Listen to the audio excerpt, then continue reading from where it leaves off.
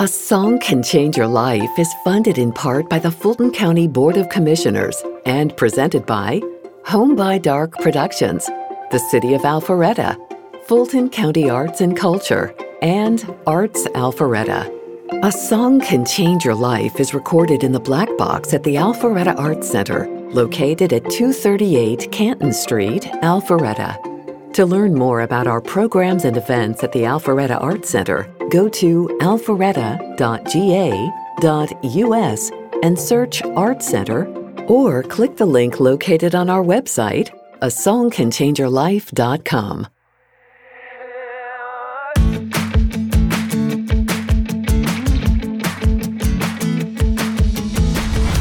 Hello, and welcome to A Song Can Change Your Life, where we talk with one songwriter, one-on-one, about one of their songs. My name is James, and we're coming to you from the Black Box at the Alpharetta Arts Center in awesome Alpharetta, Georgia. Our show is brought to you by the Fulton County Board of Commissioners, Home by Dark, the City of Alpharetta, Georgia, Fulton County Arts and Culture, and Arts Alpharetta. My guest today is singer-songwriter Danny Mitchell. Danny Mitchell is a pianist, singer, composer, and songwriter. Since moving to Nashville in 2008, Mitchell has worked steadily as a freelance musician in a diverse and ever-changing music industry. He currently plays piano, organ, and sings background vocals with multi-platinum recording artist Miranda Lambert. When Mitchell isn't on the road, he works on recording sessions as a pianist, singer, composer, arranger, and orchestrator. As an artist and songwriter, Mitchell has performed around the country in venues including Chicago's House of Blues, Hollywood's Hotel Cafe, and Nashville's famed Grand Ole Opry. As a solo artist, Mitchell has released 4 studio albums. Mitchell holds a bachelor's degree from the University of Wisconsin-Stevens Point in jazz piano and composition. His compositions range from small chamber pieces to full symphonic works. His Dawning of a Soul was performed by the National Wind Ensemble in New York City's Carnegie Hall under the direction of H. Robert Reynolds. The Home of the Great Spirit was commissioned by the Lakeshore Wind Ensemble Association for the 25th anniversary of the University of Wisconsin Manitowoc Lakeshore Wind Ensemble. On this episode of A Song Can Change Your Life, Danny and I discuss growing up in Stevens Point, Wisconsin, his journey to Nashville, and his beautiful song, Some Are Lucky. In a frame upon a shelf,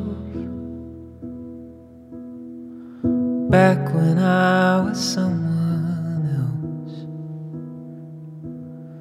before we learned to tell a lie, long before we said goodbye. Took a picture of a moment to prove it felt like flying. Camera caught the angle of you.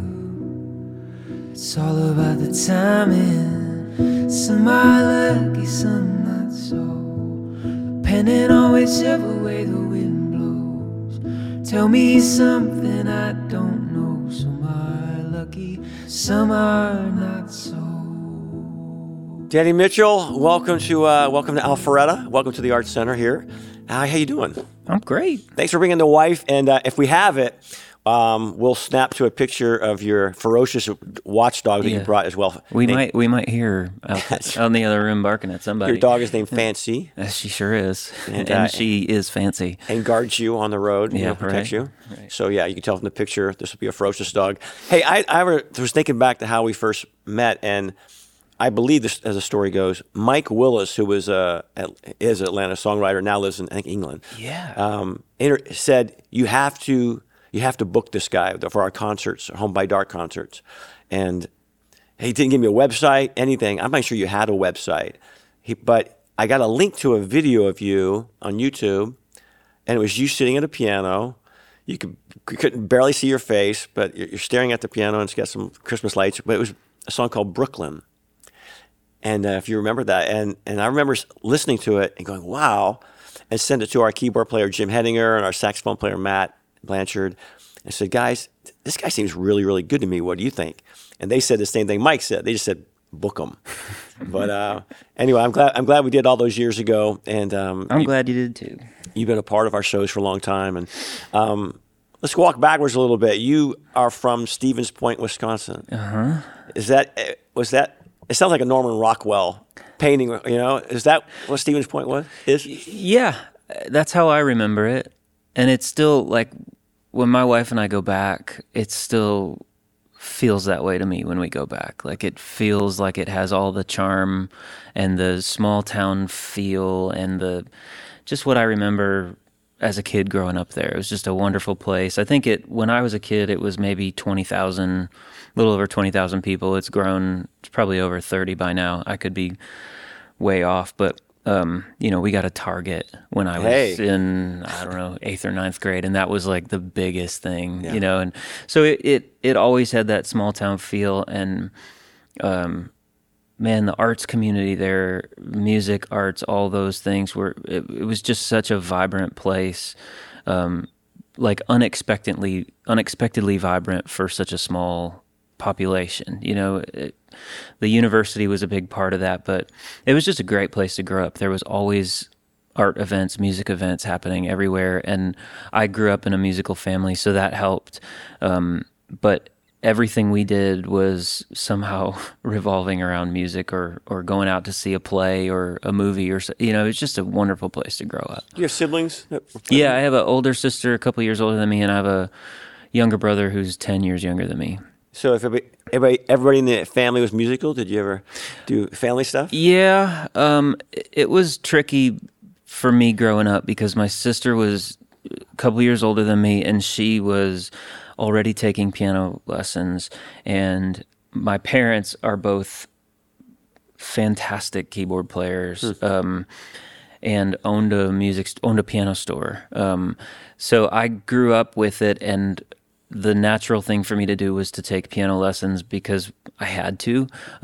Like good parents, they made me take piano lessons, and I hated it because I was the worst of the family, the four of us at the time, and I just didn't do well with that. So I pushed against it, and when I got to be in 6th grade and they put a trumpet in my hands, I was like, this is something that I can be better at than my mom and my dad and my sister, because they literally can't play it. You wanted to stand out. So I wanted to just do something. I mean, my sister did all the piano competitions, and she had, the living room was like just like a trophy case, basically, of plaques and things of competitions that she had won. And so I was not doing good at piano lessons, but I would sit at home and listen to Beatles records and play along with them. I loved doing that. I didn't like the piano lessons. And then, like I said, they put me in band, and I realized that was something that I could do that would be still musical and fit in with my family, but different enough that I could feel like an individual. And so you went to trumpet, and did you start to excel right away? You thought it was natural. Yeah, there was something natural about it, and I still play a little bit, and I wish I could play more. I wish there was more time in the day, in the week, in a year, But I gravitated towards it, and did real good in school, band and everything, and was going to go. Actually got a scholarship to go to college to be a trumpet performance major, and it just, again, like I found something that I was good at. I didn't know necessarily that I was going to do it for my whole life or what I was going to do. I mean, what do you do as a trumpet player? When you're in a town of 20,000 people, How do you make a living? But I knew I was good at it, and I loved it. Did you think at all of like, because you're listening to music, were you thinking, hey, I could be in a popular band one day, and or you thinking you could teach, or was that I remember having those thoughts. Yeah, I remember, I would play around with writing my own music and writing. I remember showing some very early lyrics to my 7th grade English teacher, and thinking that this would be cool if this were on the radio. And it was, just thankfully that's lost, and we can't actually see how terrible it was, because I'm sure it was pretty terrible. But I do remember thinking like, I also had friends that we had started a little rock band in high school that I played. I started playing trumpet because they wanted to play the Magical Mystery Tour by the Beatles, and they needed a trumpet player, and they wanted to do Penny Lane and things like that. I could play trumpet. And then I was like, oh, by the way, I sort of also play keyboards. Not really, but I know you don't need trumpet on every song, so... and then I sort of realized I could sing too, and then I was in a band, and we were doing Battle of Bands at high school, you know, in the cafeteria and stuff. And so I had thought about it, but I also grew up. My mom's a wonderful classical player, piano player, and my dad is a wonderful classical player too, but also played like rock, Hammond organ, all like toured when I was a kid. And so I kind of grew up seeing that happen and seeing him grow out of it and into a phase where he had kids, young kids, and was gone every weekend and was around a bunch of people who were drinking and smoking and ended up, he walked away from it for the sake of their career and the family unit. And so I always had a bit of reluctance toward that lifestyle, or a little bit of fear about that lifestyle, just because I saw how I kind of saw the end of my father's career doing that before I even had any sort of inkling toward my own. Interesting. You know? Wow. So, but you ended up going to college on trumpet scholarship, right? I did. Play trumpet. Yeah. And so you have one of the great stories of all time of taking a lemon and turning it to lemonade. So you're this is in college when you're playing trumpet, and you have a bit of a accident that really changed the course of, I would say, your career. My whole life, really. I mean, I was a freshman, and I was practicing in a dorm room. I was practicing trumpet, and it was a nice day, and the guy I was rooming with, who was a trombone player, he was yelling out the window, talking to some girls on the street, like he was being an actual college kid. I was practicing my trumpet in my dorm room. You know, I was definitely the odd man out. But he was frustrated with me for practicing and making noise while he was trying to apparently talk to girls on the street through our dorm room window, and got frustrated with me because I wouldn't stop, and elbowed, like basically just threw his elbow back, and it hit the bell of my trumpet while I was playing and pushed the trumpet into my mouth in such a way that, like, I mean, you can imagine what, you know, they're like metal lips, teeth. I mean, it was not a pretty thing.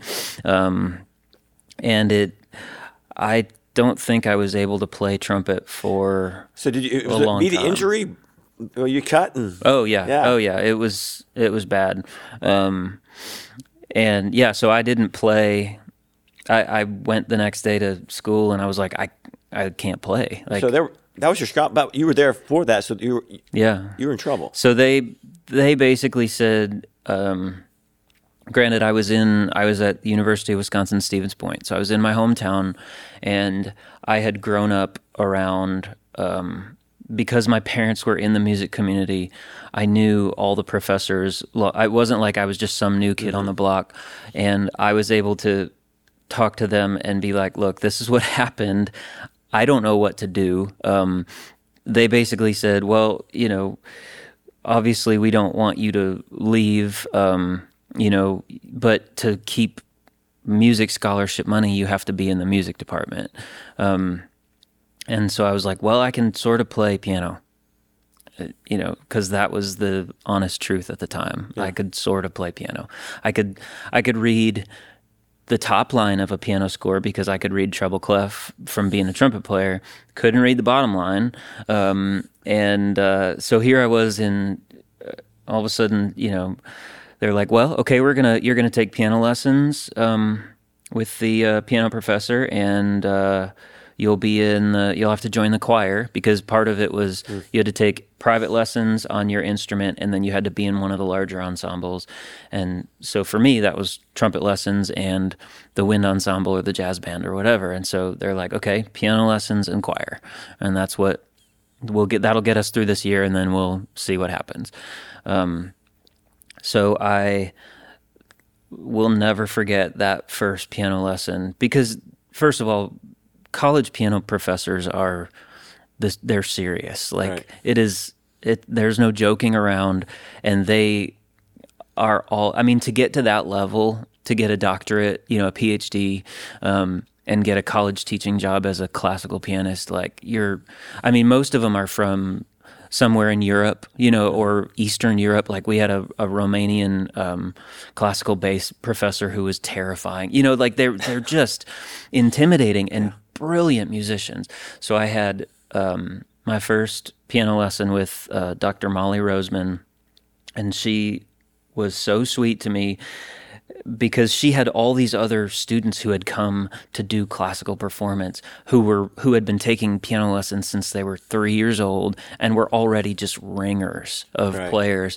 And I was like playing the most rudimentary stuff that they played probably when they were in, second or third grade, because I was just trying to get command of the instrument in a way that I had never. I mean, I could sit down and I could play Hey Jude, but I couldn't read. I couldn't do, I just couldn't do any of the school academic type things. And there was not much more humbling in my life than going to those. Every Friday we had piano studio class where all the piano players would go and have a group hour together, and everybody would play what they were working on, and they would go up there and play Rachmaninoff and these just massive sounding things, and I would go, almost like those light up keyboards that it's like, thumb goes here, but what was your mindset then? Were you because were you mad? Were you worried? Were you? Yeah, I was furious. I was furious because I thought that I had. To go back just a little further, like the summer before I even went to college, I almost didn't go into music at all. I was thinking of going into. I had some people chirping in my ear that, music wasn't a smart profession and I should do something where I could make a living. And so I had also enrolled in a couple other schools to be an engineer. I really was interested in that kind of thing. Mm-hmm. So, and at the last minute, I was like, I can't give up on music. I need to, and that's how I got into Stevens Point, because I was from there. So I was already kind of like, I took a big risk to do this, and now what I thought I thought I had made the right choice, and now I don't even have that for me anymore. And of course, when you're 18 or 19, like everything feels like the end of the world. Right. And it wasn't. If I had just walked away from it for a couple of years, it also would have been fine. Right. I don't think any of it was as big of a deal as it felt like at the time, but I was pretty frustrated and pretty worried because I didn't see a future in what they were teaching me at school at that point. But as you started being in choir and playing piano, did you start to feel something that, like, there's something here that I haven't been tapping into that now I am? Well, yeah, sitting at a piano, like getting a little more actual knowledge on the piano was really liberating for me, because I could actually then, I think I was gifted with a really good ear. And then once I started actually learning the mechanics of the piano the right way, I was able to do more with what my ear was able to do. Yeah. I was able to take what was in my head and figure out how to make it come out of the piano. Yeah. And then also just the logistics of, like, trumpet it's a solo monophonic instrument that you typically play in an ensemble, and piano was something that I could do on my own, be self-sustained. I could sit there and play and sing. I didn't need an ensemble. I didn't need anybody else to be with me. I could play whatever type of music I wanted. So I quickly realized that, like, hey, this will allow me to, maybe go back to those younger urges in me that were like, hey, you should write songs, you should sing. And I was very nervous about it. I didn't think it would ever turn into anything. I just knew that I had a little bit of a better vehicle for it at the time. Grab the corner, shake the dust. Only thing that's left of us, captured in a timeless spell, far away somewhere else. When did it become, you know what, I'm going to dig into being Danny Mitchell, singer-songwriter, and do that? It took a long time. I mean, I was almost through college, and none of my peers or teachers or anybody knew that I sang and played my own music. I kind of just went by the book and did what they asked me to do in school. But dear friend of mine, my mentor, and just another one of those pivotal people in my life, the band director at the university there at the time, Scott Teeple. He was one of the newest professors, and his office was in the way back of the music building, and I would always go to the way back of all the block of practice rooms to be as far away from everybody as I could. Yeah. And I would go sit in that practice room and play and sing songs just for fun, and that was right across from his office, and he kind of perked up his ears to it and signed me up they had this thing called the Collage Concert, where it was the one time of the year where music students could come and bring whatever they wanted. It wasn't like a formal recital. Yeah. So like if you were a cello performance major, you could go to the Collage Concert and play a song on guitar if you wanted to. It was just kind of like a get all your other things out. Get it out of your system, and then fall back in line. Yeah. And he signed me up for it without telling me that he signed me up for it, because he knew that I would never willingly sign myself up for it. And so there my name is on a program that I'm going to play and sing a song of my own. And I did it. I was mad. I was mad, but I did it. And he twisted my arm, and I got over my fear of people finding out that I did that, and played it, and I got, some good responses, and that was what really like lit the pilot light, I think. Yeah. And then from there it was like, oh, people want to hear this. And also I was, like I said, I was by far the worst piano player in my class because I was so far behind. So it was something that allowed me to stand out in a way that I had never stood out before. And so I remember something my dad told me when he was coming up. He was like, I was a great piano player in college, but the world was full of brilliant piano players that could run circles around me, and I didn't want to run that race my whole life. But he was like, I realized that I could tune pianos and fix and restore pianos in a way that nobody else could, and that's what made me special. And he said that's when I decided that we were going to start a business. And I always had that in the back of my head, like, he didn't give up on anything. He just found his niche. Yeah. And that, when I played that first concert where I played in front of people and I sang one of my own songs, I was like, oh, maybe this is that for me. Maybe I don't need to try to keep up with the jazzers and the classical people that are my friends in school that are all they were all going on to grad school at that time. Like, everybody was applying for the next thing.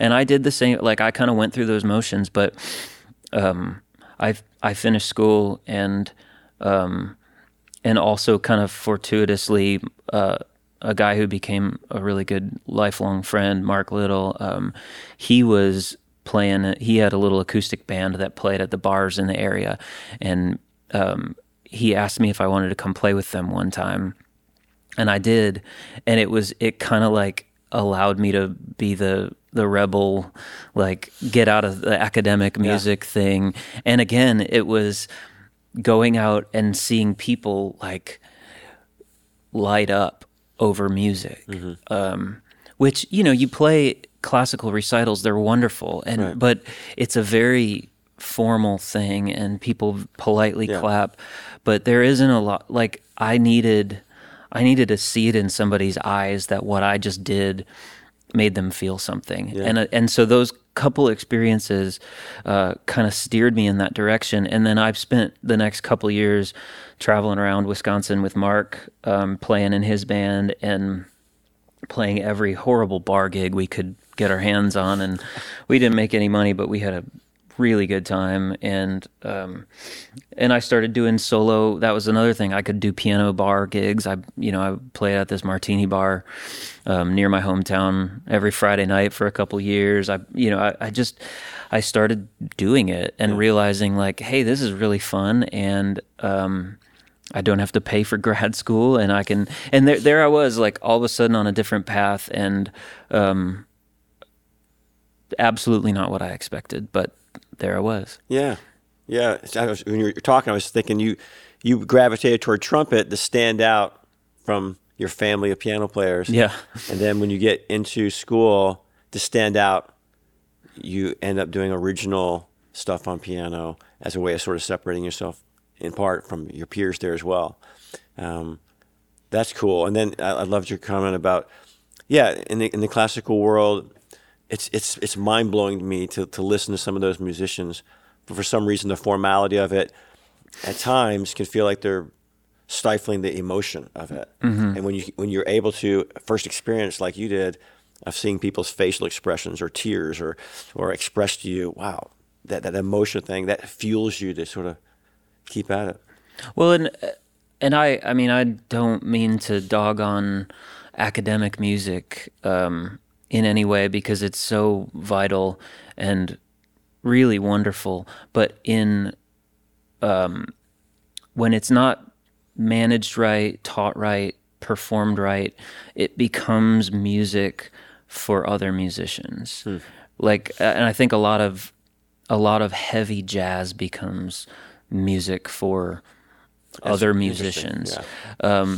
It's nobody that does that is setting out to create something accessible for masses. They're creating something that's intellectual and in its own way very beautiful, but when you play it for the entire swath of the population, for whether they're educated, uneducated, musical or not, like it only hits 0.5% of the people. Whereas if you play Let It Be, it hits 100% of the people. Yeah. You know, like there's not a dry eye in the house. Yeah. You know, and so to me, like, and I'm not ranking any type of music over any other type of music, but for me, the feeling that I got playing music that resonated with more people was what really made me feel like I was doing something with the gifts I was given. Yeah. And then also that realization, which was very freeing, to just be like, I'm never going to be the best classical player. Yeah. I'm never going to be the best jazz player. I'm never going to, you know, like, it's so freeing to just be able to say, hey, this is what I'm good at. And there's no shame in letting that be my thing. That's another struggle I had, was a lot of like academic, a few of the people that I was studying with had a bit of a problem with me playing dumb, right, you know, 3 chords in the truth type music. And I just always had a real problem with that. And as soon as I was old enough to be like, no, I'm not wrong, you're wrong. Like, you are limiting me by, like, there is beauty in what I'm doing, just like there's beauty in what you're doing. It's different, and you're not seeing it. And like as soon as I figured that out, and I could walk away, because it's also hard when you're young, and there are people that you look up to that are so wonderfully talented, and they're leading you through this part of your life, and they're telling you, whether directly or indirectly, that they're trying to steer you back into what they want you to do, instead of seeing, like Scott Teeple did. He heard me in that practice room, and he was like, that is special. That's different. To this day, he still does that for me. He's the guy who commissioned that piece I just on finished. On the website, From the Depths We Rise. It's a beautiful piece.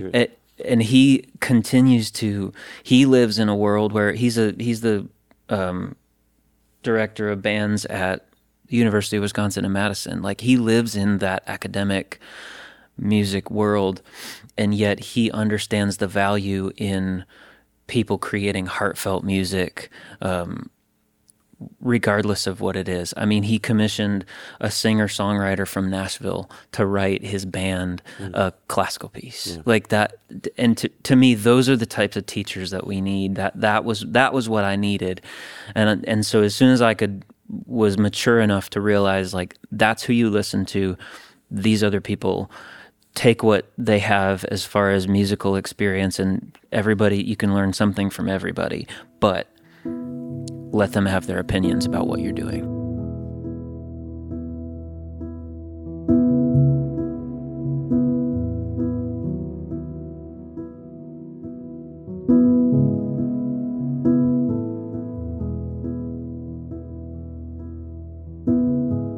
On today's episode, I wanted to focus in on one of your songs, a relatively new song as far as being completed, but one that's been around. I want you to tell the story of that, but called "Summer Lucky."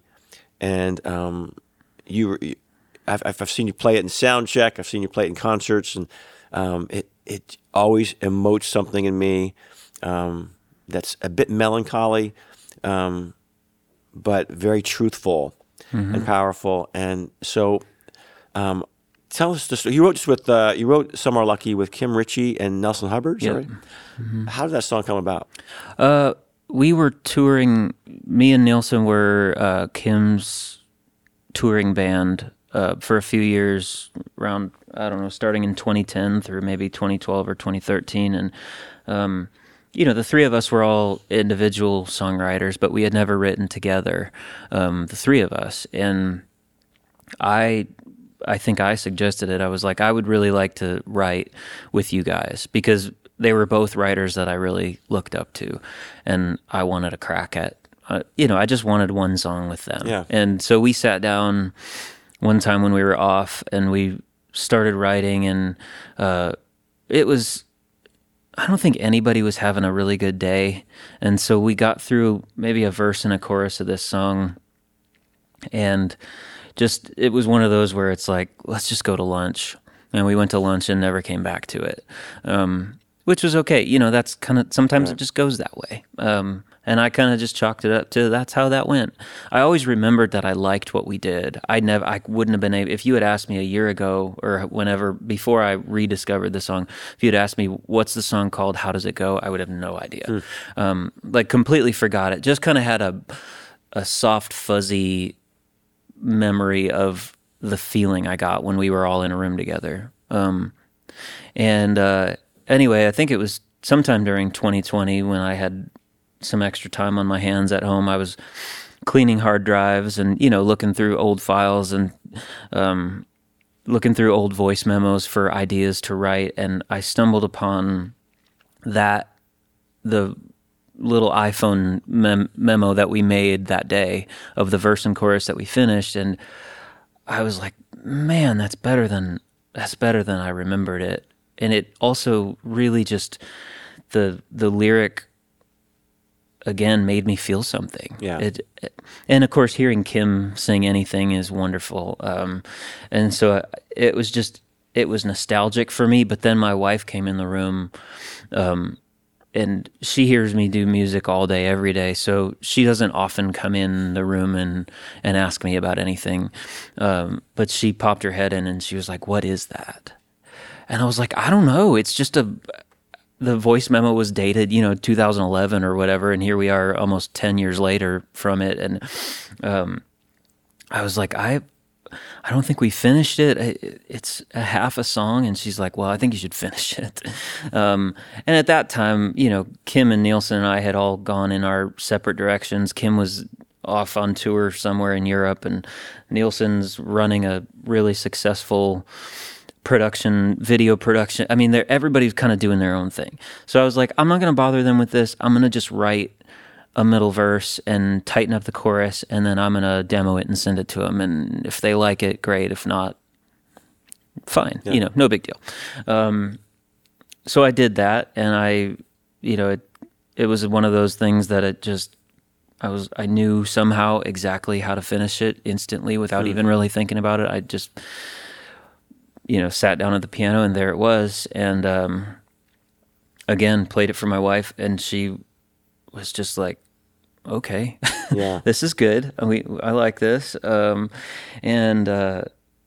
Nielsen and Kim loved it. And they had both completely forgotten about it as well. Yeah. It's amazing. It's like, you go to put in a pool in your backyard and you dig up something that you buried when you were a kid, or it was. But still, you get. Yes, I look at songs as maybe you do too, as these living things. Yeah, and you breathe sort of life into this thing. It's been there. Mm-hmm. It just took someone to come back and sort of nurture it. Yeah, and it needed. I also think it needed time. Yeah. I think a lot of them do. And that's one thing that I really struggle with in the Nashville culture is the 3-hour writing window. And we got to get it done. And you need a time, listen to that song, to live life. Because that song is a mature look back. And I think that's part of why it hit me so hard at that point in my life. I don't know if my wife and I were married at the time, but we were close to being married, if not married right then. And, the previous decade had been a roller coaster of different things, literally ups and downs in every facet of my life. And, going from whatever however old I was, 20 something. And when we started writing it with Kim and Nielsen to, mid to late 30s, it's just a different. I'm sure if I had found it 10 years from now, it would be a completely different thing. Yeah. It's just I needed to go through some things, and it just made me nostalgic in the best way. And I think one of the things that I like about it the most is that it's specific enough. Like some of the greatest songs, they're specific enough, but they're not too specific that everybody can't get something from it. Yeah. And it's just ambiguous enough to make you think, and also to make you it allows you to apply it to your life in however. My wife was telling me, she's like, it's amazing because it can be our story of what we went through to find each other. It could be about somebody who lost a parent. It could be about any number of things. It could be about young love, that and I think that's what something that I strive for in songs nowadays is to make something universal enough, but also with some really specific details. And you also, to me, in the song, it's all about, the chorus is, I took a picture of a moment to prove that it felt like flying. Yeah. And the whole song kind of revolves around like finding an old photograph. Yeah. And so there's a number of other songs that kind of use that as a platform that are wonderful, like that. You should have seen it in color. That's this idea of seeing an old photograph of something that maybe didn't work out, or maybe it's somebody that you lost, but being able to look at it and smile and remember how even whatever happened post taking the photograph, like whether it all went to crap the next day. And, it's like, it doesn't matter. Like, you can look back on that moment and say, that felt like flying. Yeah. To me, that's what I love about it so much, is like, we all have those things in our life, those bittersweet things. And whether it's a career or a person, loved one, friend, family member, like, no matter how much it hurt, no matter how much it didn't work out, like, you can look back on that and remember the good. Yeah. Yeah, that exact second. And maybe that's part of the value of the song too, of peeling another layer off it, is getting to a point in life where you start to recognize when you're in those moments, when you're in that snapshot, and just quit looking backwards and quit looking forward, and just this moment. Yeah. Is powerful. The snapshot is a really good word. There's one of my favorite episodes of The Office where Jim and Pam are having their relationship, and they are trying to remember, and they don't have a camera, but when something special happens, they look at each other and they go. Yeah. And I think of that a lot, and I think that's kind of what this song is like just stopping and taking a second to just make a little print, even though you're not making a print or even taking a picture of it. It's just something to remember. And like you said, being able to be present enough to notice when those moments are happening, instead of having to wait 10 years and then go, oh, those were good times. I wish I would have realized it. That's been, that's something that I think we all will spend our whole lives trying to get better at. Yeah. Well, I agree, and you played with our shows, our Home by Dark shows, and it took me, how many years are we doing this now? But it took me a while. But when you play with us, God's honest truth, I do. I'm very active in the shows, playing drums and doing stuff. And sometimes my head used to be so distracted that I don't even remember used to not remember the shows. But now, in part because later in life, you go, I'm enjoying this moment of playing songs with you. And even last night when you played the song on our show, there's no drums on it, but I got to sit there and I was thinking to myself, listening to those lyrics, going, this is a snapshot that I just want to keep. Yeah. It's powerful. And that's what songwriters do. That's what when we say a song can change your life, is being able to dig into and understand, appreciate what you're telling us in a song like this, and it has value beyond the tangibles of a song. We can take it away with us and make our lives better, become better people, and that's so cool, man. So thank you for writing it. Thank you for being a guest on the show today, Danny. Thanks for having me. I appreciate you, man. I appreciate you. It's always a pleasure. And maybe people see you out there on the road with Miranda, but as well, playing with her. But in the meantime, they can check out your music everywhere, and hopefully, is this song going to get released, or? I need to make a proper recording of it. Yeah. You're going to do a new record? Yeah. All right. It's on tape. I'm gonna do a new record. All right. Danny Mitchell, thank you. Hold me to it. Thanks, Jimmy. Took a picture of a moment to prove it felt like flying. Camera caught the angle of you. It's all about the timing. Some are lucky, some not so. Depending on whichever way the wind blows. Tell me something I don't know. Some are lucky, some are not so.